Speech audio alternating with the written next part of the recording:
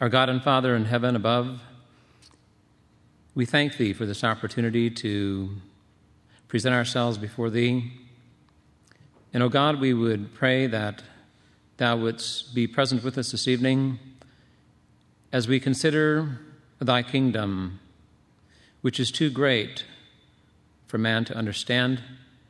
And yet, Father, Thou art able to reveal to us some truths about it. Father, we pray Thee, Thy blessing upon the opening of Thy word of life. Thou wouldst grant unto Thy servant a heart that would be filled with both humility and faith, that would enable Thee to work and to, Father, speak the truths of the kingdom. We wait upon Thee now and pray these things, Lord Christ, in Thy name. Amen.